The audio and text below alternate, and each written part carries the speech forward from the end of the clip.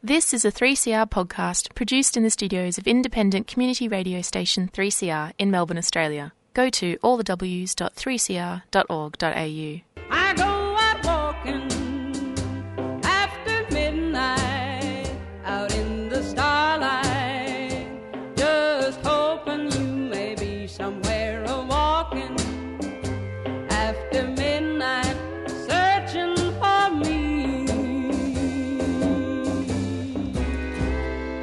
Patsy Cline there, walking after midnight. It's 2 after 4. You're on In Your Face on 3CR with James and MV. MV, you have produced a very, very action-packed show today. Yeah, it's really action-packed, so good luck with that. No, you'll be fine. I'm really looking forward to the guests this afternoon. It's going to be really cool. Yeah, Chris Williams joins us in the studio from M&8. At 4:15, we'll be talking to Robin Litvin Salter from Queerspace, all about the We Deserve project, and really excited about the final guest as well. Fleassy Malay is talking about her new album, Unhear This, which is being released on November 23rd. So lots to look forward to. Chris Williams from M&8, welcome to In Your Face. Thank you. It's great to be here. So let's start with M&A. What is it?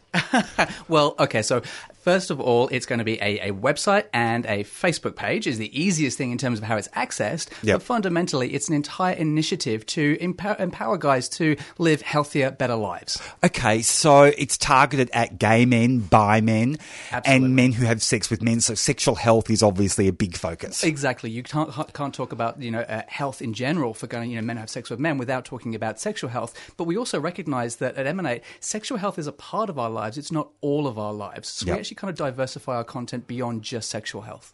Okay, so what are some of the issues that you explore, though, around sexual health? I mean, I imagine PrEP is up there. Oh, of course, absolutely. So PrEP is one of the big new hot topics of recent times. But let's not use PrEP to overshadow the also incredible understanding that U equals U, which means that undetectable equals untransmittable. So we now understand that people living with HIV who maintain an undetectable viral load using antiretroviral therapy cannot sexually transmit the virus, which is pretty amazing. So you put that together with something like PrEP, and we're actually really, really now on our way to having really proper solutions for the HIV epidemic in Australia. So you must have realised when you were setting this up that there was a need to address gaps, Absolutely. information gaps. What are some of the big information gaps out there, especially for men who have sex with men that perhaps don't identify with the gay community? Well, that's the thing. If they're not gay community attached, then where do you learn about sexual health? If you've not got social peers and other mates to chat to, then where do you understand about these particular issues? So therefore, we wanted to create a platform that was going to be able to speak to all of these men in hopefully relatively easy to digest language. It's not overly complicated. Also, it's kind of fun and poppy. We didn't want to be authoritative about it. Yeah, exactly. So you're kind of exploring those fun issues.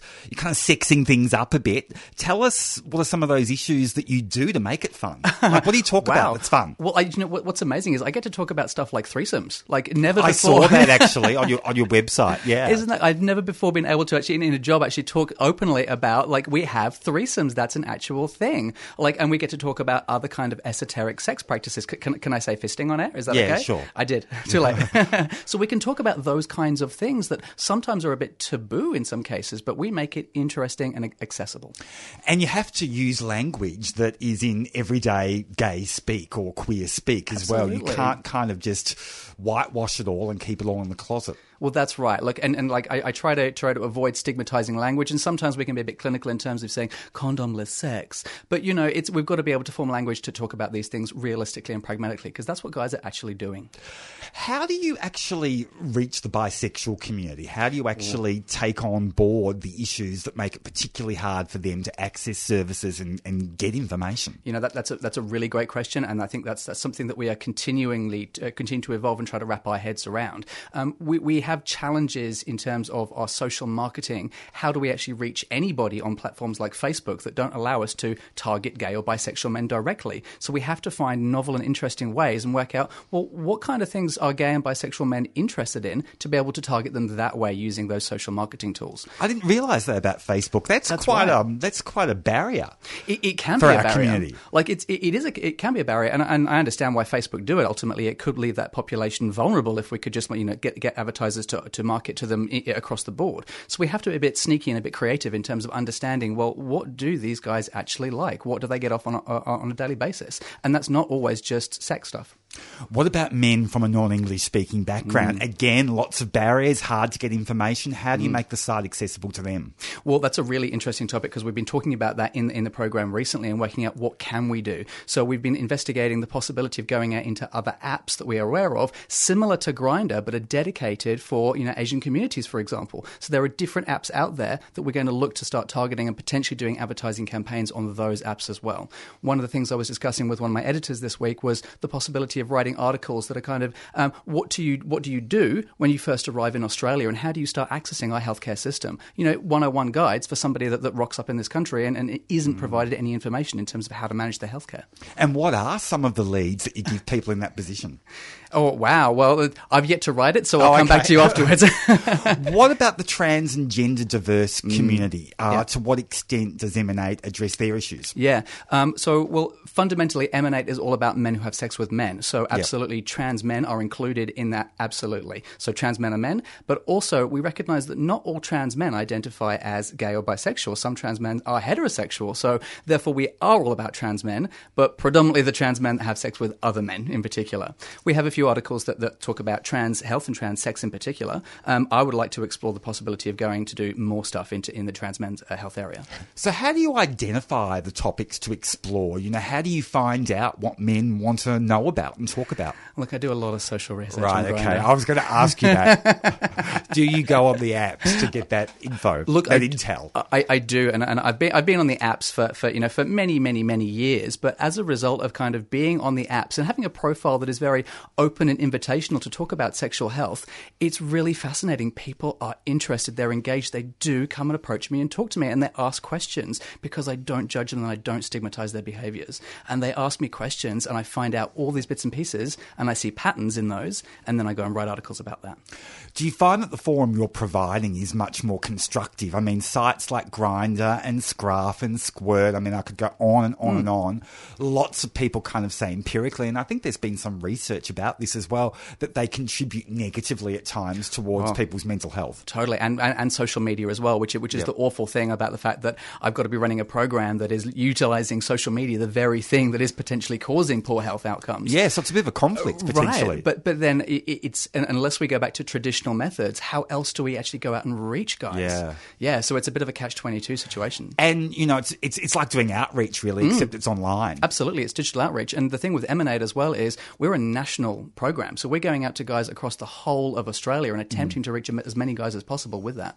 So how do you address issues like racism and HIV apartheid? I mean, they're often issues that people complain about when they access those other mainstream online queer dating sites that we just talked about. Totally. Do you mean in within our content or certainly within moderating the behaviour or kind of both, our audience? The whole thing. Yeah, gotcha. Well, in terms of audience moderation, I personally have a policy of moderation in moderation.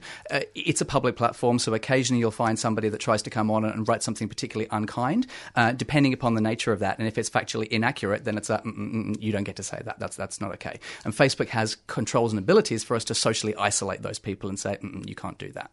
But for the most part, we've actually had really, really good responses. And I think one of the reasons we've had good responses from our audience is because we've set a tone and a style in our content that is fun. It's not too serious. So we're trying to create a fun environment for people to be in rather than encourage negative responses within social media interactions. So how can people access it? So if you go to www.emanate.com.au, it's spelt EMEN and the number 8, or if you search for Emanate on Facebook. Awesome. Chris Williams from Emanate, thank you so much for joining us today on 3CR. Thank you. It's 11 after 4 you're on In Your Face on 3CR with James and MV, and here is PJ Harvey.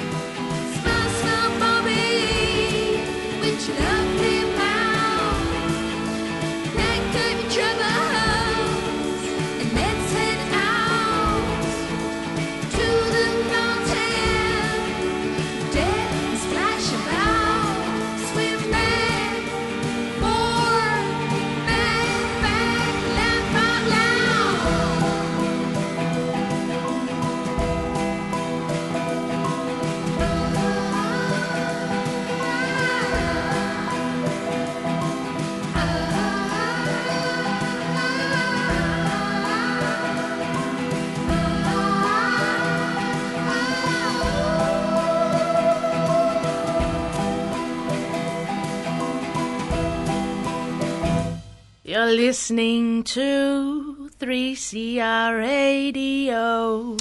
You are indeed. And before that promo, we heard from PJ Harvey, Let England Shake. It's almost 4:15. You're on In Your Face on 3CR with James and MV. We're joined in the studio by Robin Litvin Salter from Transgender Victoria and Drummond Street's Queerspace to talk about the We Deserve project. Welcome to 3CR. Hey, thanks for having me. You're no stranger to community radio. No, I'm not. You did some work in Perth? Yeah, I used to do RTR for a while and All Things Queer. Awesome stuff. All right, tell us about We Deserve, because it's an incredibly important project promoting respectful relationships within the trans and gender diverse communities. Yeah, so pretty much is that Transgender Victoria has been working on this project where we're looking at family violence prevention within trans and gender diverse communities, and there isn't really any work there done at all.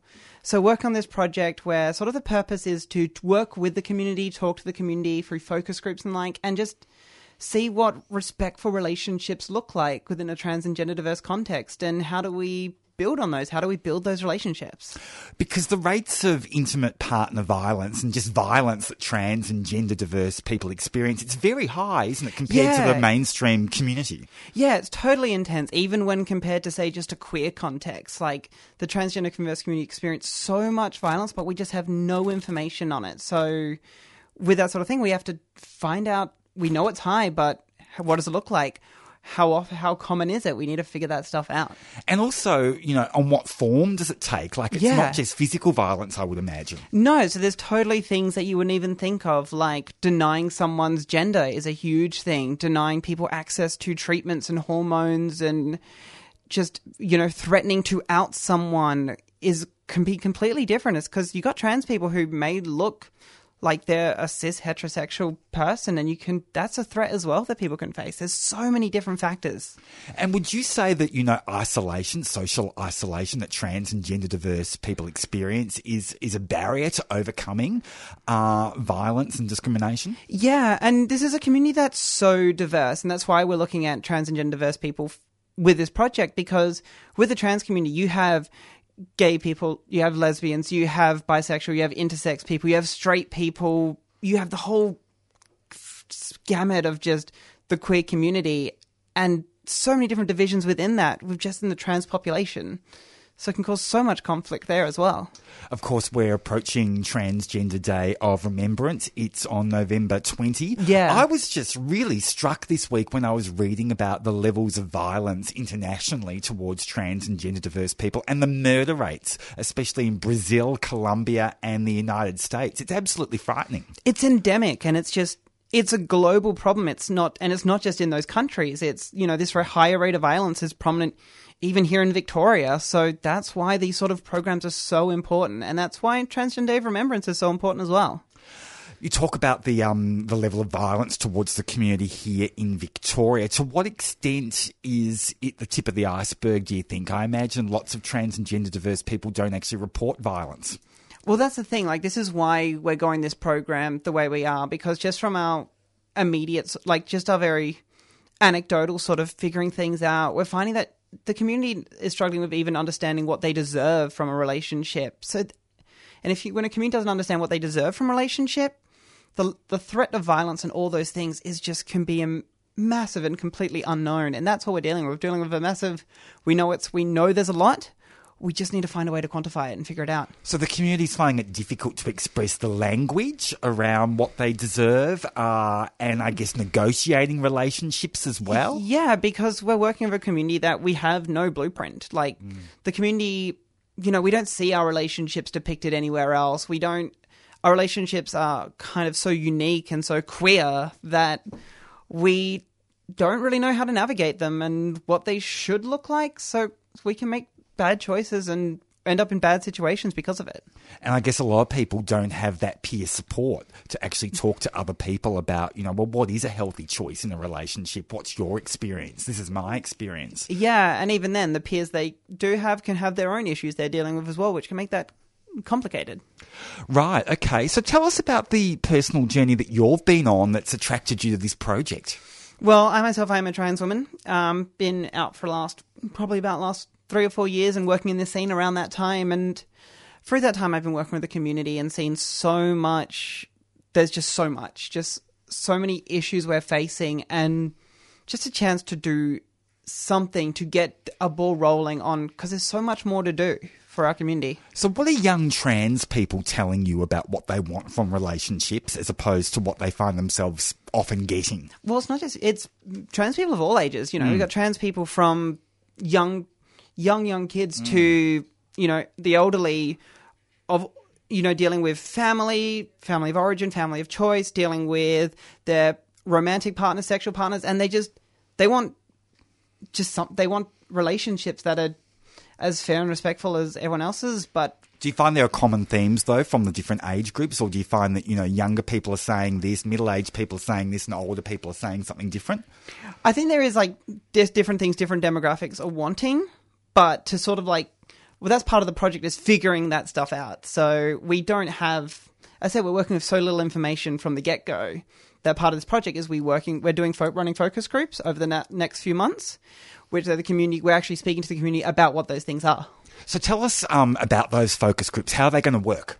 So what we're doing is we're currently putting the call out now to get people to contact us, and you can find that through our Facebook page, or send me an email, robyn@transgendervictoria.com, where what we're doing is we're asking people to sort of come to these focus groups, their group sessions, and sort of we're going to be talking about respect for relationships. We're going to talk about sort of what that looks like in a trans context, and ask people to sort of their perspectives, their insights into what those things look like, so we can get a better understanding and have some actual information we can work with. So how many focus groups are you going to do?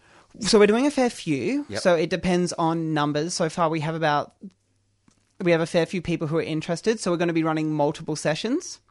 But it does depend on those final numbers, obviously. And how many people would you like to have in each focus group? We're looking for around 6 or 7, bit less, bit more, depending on just availabilities and numbers. And how often would they be?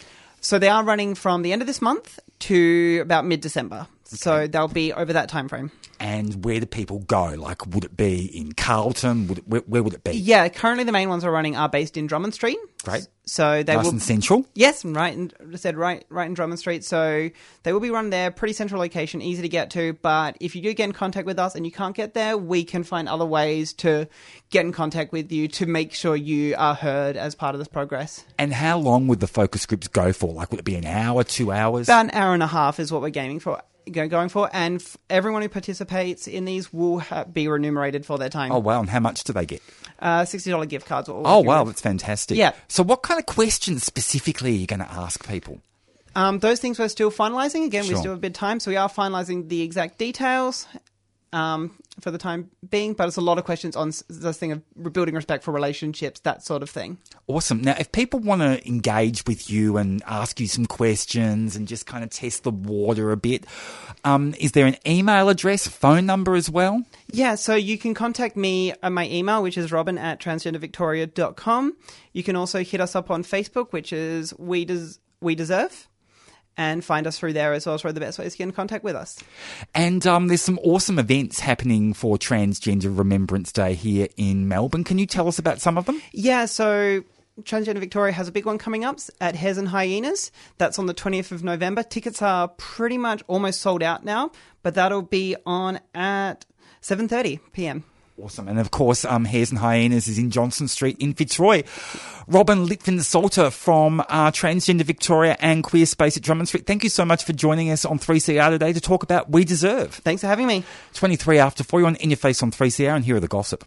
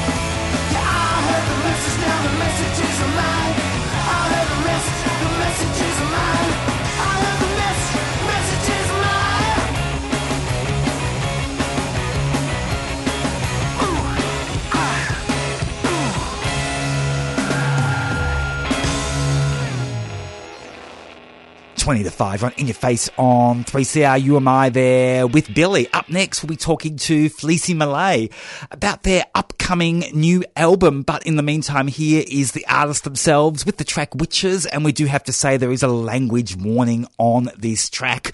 So if you may be offended, maybe go and make a cup of tea.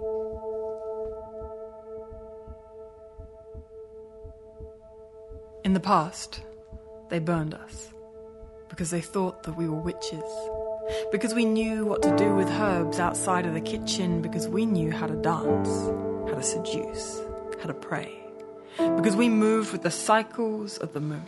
In the past, they burned us alive because they knew that we are witches. So now we cast spells with our mouths, pieces of our hearts spill out. It is incredible. The power of a woman who is not afraid to say no. No, we won't sit any longer while you ponder on our rights, and our rights to give or not give life, and our rights to make another woman our wife, and our rights to get paid an equal wage, to be safe, to have a voice in places where we might actually make a change. It is incredible, the amount of ways that they have slayed just to keep us small. If they could have, they probably would have burned us all, but they couldn't with fire, so they did it with words. Laid down laws to determine the amount of our worth. They kept us in contracts and separated our circles, erased us from pages and made labour-saving devices our saviours. It is incredible how quickly knowledge can fade. How much effort that they have invested just to lead us astray, but we will not come quietly. Well, that's another thing they've tried to take away. Our rights to exclaim our orgasms ecstatically. No, we will not come quietly. We will open our mouths, let our spells spill out, and cast poetic prayers into the night so that every woman can hear the howl of her sister's delight, reminding her that her voice deserves to be heard. Let her jaw drop. Let her shame stop. Let her body scream under the self-pleasure of what it means to be a woman who can speak freely. You see, words carry meaning. And they have fooled us for so long into believing that no means yes.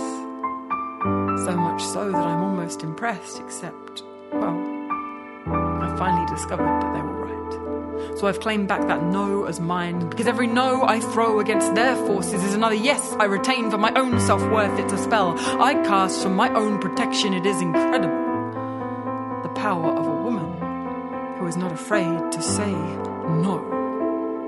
Because this old witch, I'm done with broomsticks and know your place. This witch knows that some knowledge just won't fade, that every woman is my sister. And through the hubble and the bubble and the toil and the trouble, we grow stronger when we cast our spells together. That we entered the fire. And now we rise from the ashes, and we are holding our candles and lighting our matches so that the night becomes lighter and our voices can grow, because we have remembered that we are witches and we have learned to say no.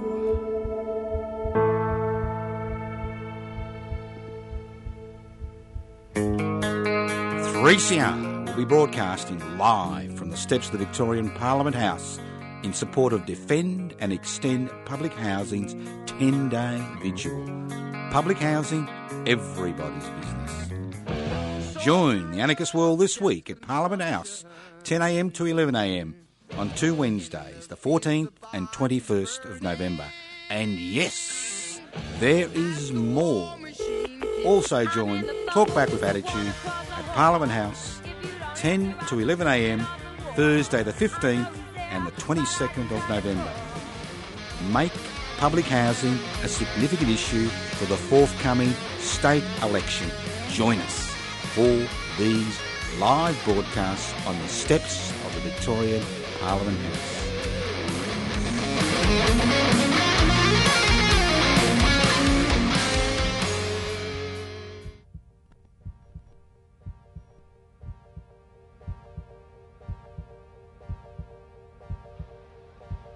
And who knew I'd find inspiration here?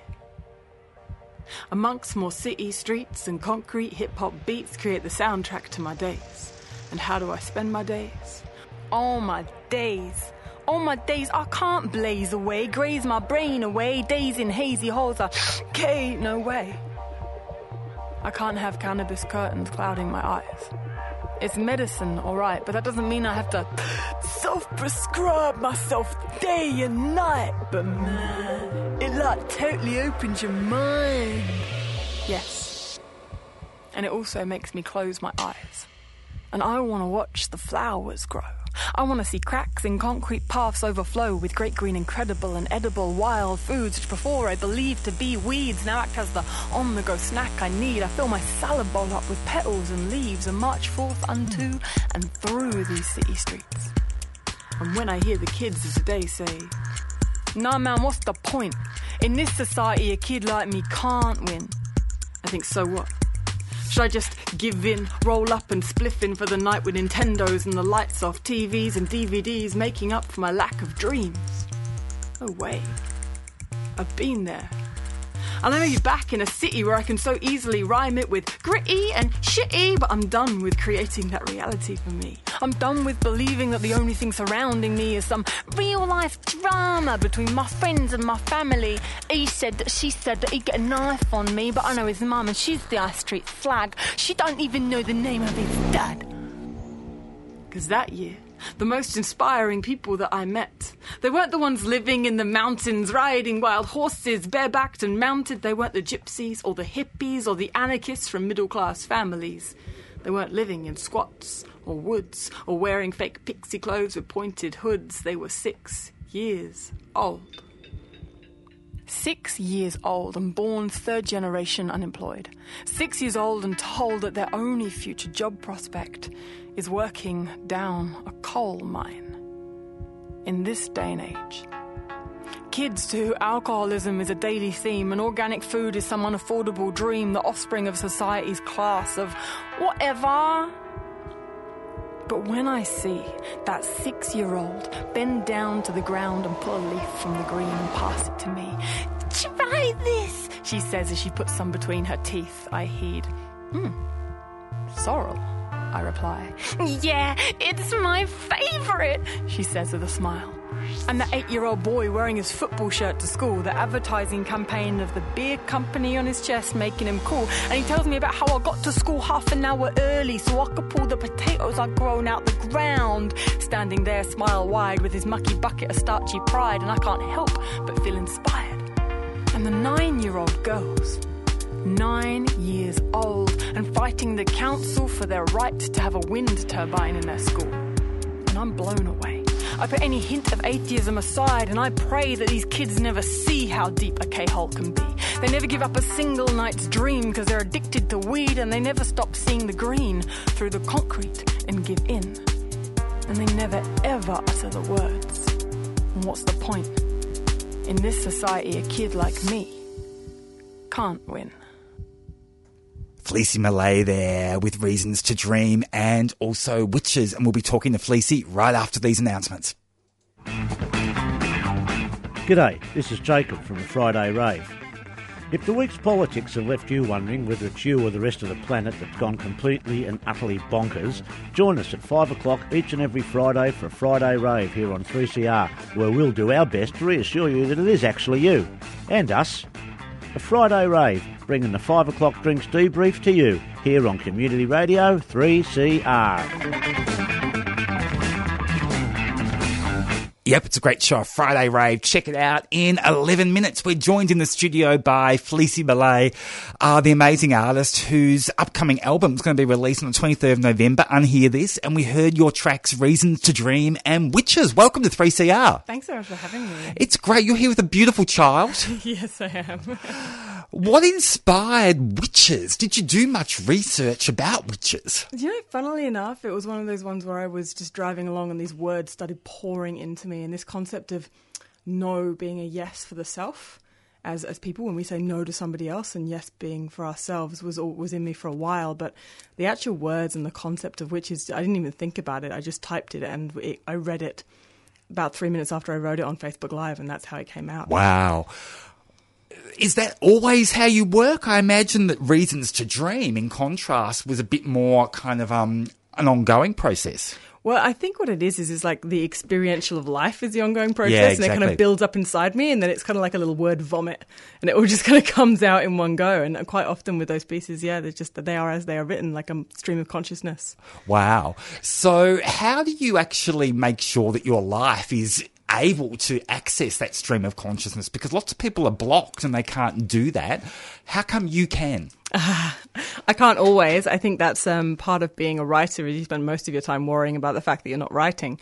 But creating space and time for really taking in the world around you is really, really important for me. And do you find that the creative process has got easier now that you've had a child? Oh, no, it's harder. It's harder, really? Harder.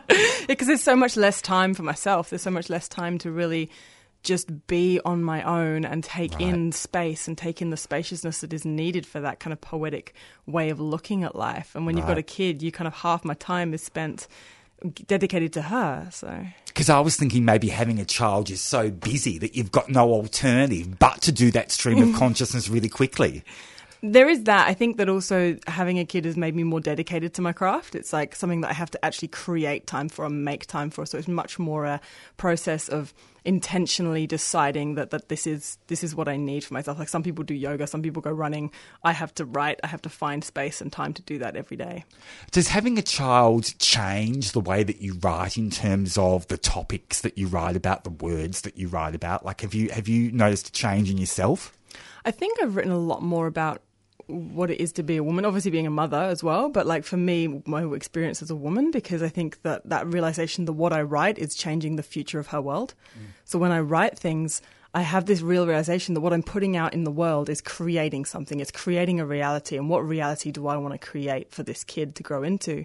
So and it's the same with the event that I run with Mother Tongue. I'm creating a space for women to be heard in a world that doesn't always hear women. And that having a daughter made that even more important for me. You've got a really great spoken word voice, and it's almost on the verge of song at times. Do you sing as well? Sometimes. Yeah? Tell us a bit about that. So I spent most of my life pretty afraid of singing in front of people, but I have my album coming out and I've got one track on the album, which is a bonus track, and I'm singing on that one. And I think my next collection of pieces will be singing and poetry together. Because you can tell that you can sing as well. That clearly comes out from your voice. I'm fascinated by this singing track. Tell us a bit more about it. It's called Raw, and it's an erotic piece about this woman who I was deeply enamored by for a very long time. And it's that kind of, I think the chorus is something like, take my body raw, bruise me and control me. And then it's this kind of like poet, then the poems are in between the chorus. Yeah. So it sounds like doing a mainly spoken word album has actually given you the confidence to express your singing voice. It definitely has. I think for most of my life, when I get up on stage, I feel like I'm most likely going to do spoken word because it's the one I know is going to get the biggest effect because it's something that I'm much more versed in. But now I'm so grounded in that, I have the space to really explore with my vulnerable self. And that's what I'm here for, is to be vulnerable, and really singing is my vulnerability. So do you find that when you're driving in the car, it's almost like you've got Tourette's and stuff just comes out? It does come out a lot when driving and on the toilet and in the shower. What about when you're walking, because the acoustics can be great outside? Yeah, they can be, yeah.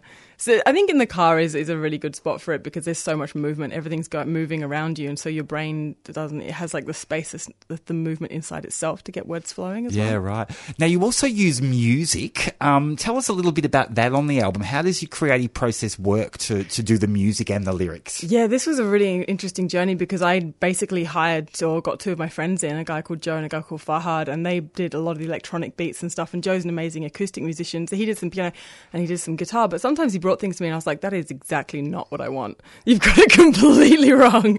And then he was amazing, and he'd be like, okay, and he'd go away and he'd redo it, and we ended up actually getting a lot of other local and international musicians involved. So I got some friends in Wales. Wow. I'm from the UK, so I went back there. I didn't go myself, but I kind of contacted people, and I wanted to bring that Celtic, I wanted to bring my kind of cultural heritage back into the album. So I've got some beautiful Celtic flute melodies and violin melodies in there as well. So it hasn't just given you a connection with your voice, it's also given you a connection with, your innate and kind of, perhaps suppressed musical talents and appreciations as well. Definitely. It was definitely a huge thing for me to work out what I wanted the music to sound like with the words, because I'd never had to think about it before. Did you think about it a lot? Or was it kind of like trying this, trying that? It was a lot of try and error, and it was also a lot of knowing what other things really speak to me. So like Kate Tempest, I wanted like a mix. If Kate Tempest and Banks had a love child, that's what I would want. Wow. So why those two characters? Well, Kate Tempest, she has the edge. She has the hip hop stuff going on. She's also like obviously very much in the spoken word edge, and she's got that urban vibe to her. And what I love about Banks is it's really sexy. It's really bassy, but it's spacious. There's a lot of spaciousness in that music. And also like if you could put Angus and Julia Stone in there a little bit as well. Right. So you listen to obviously lots of different kinds of music. What are you listening to at the moment? At the moment, I've been listening to actually a local Australian artist called Blooming. Right, I've never heard of them. Yeah, he just had his EP launch last week, and I was involved in it, so I got a copy of the CD, and I've just been listening to it non-stop ever since. Do you find you see lots of live music? I don't so much anymore. I guess having a child. And what brought you to Australia?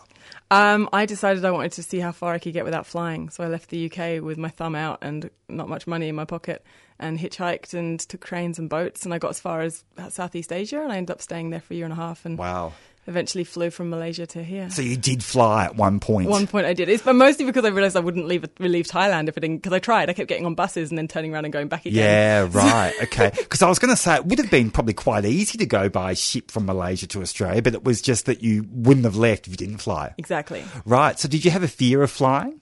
No, it was more of a kind of social... It began as a social activism and ended up more as like a cultural, social exploration. Like, who am I as a human, and what all these humans that we pass when we fly, and I want to actually know who they are. I want to meet these people. I want to involve myself in people's cultures.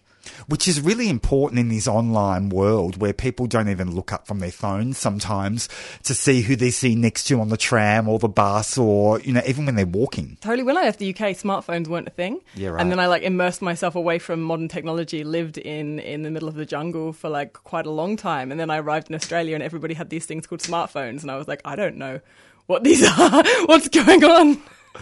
So the album's called Unhear This. It's being released on the 23rd of November. Yep. If people want to check it out, where should they go? FleassyMalay.com, FleassymAlay, and everything's on there. Awesome, Fleassy. I could chat with you for ages, but unfortunately we are out of time. Jacob is up next with the Friday Rave. Thanks so much for joining us, and thanks for bringing your beautiful daughter in. Thanks so much for having us. And thank you to UMV for being as wonderful as always. Thank you to all our guests. It's been such a pleasure to meet you, Fleassy. You've been listening to a 3CR podcast produced in the studios of independent community radio station 3CR in Melbourne, Australia. For more information, go to allthews.3cr.org.au.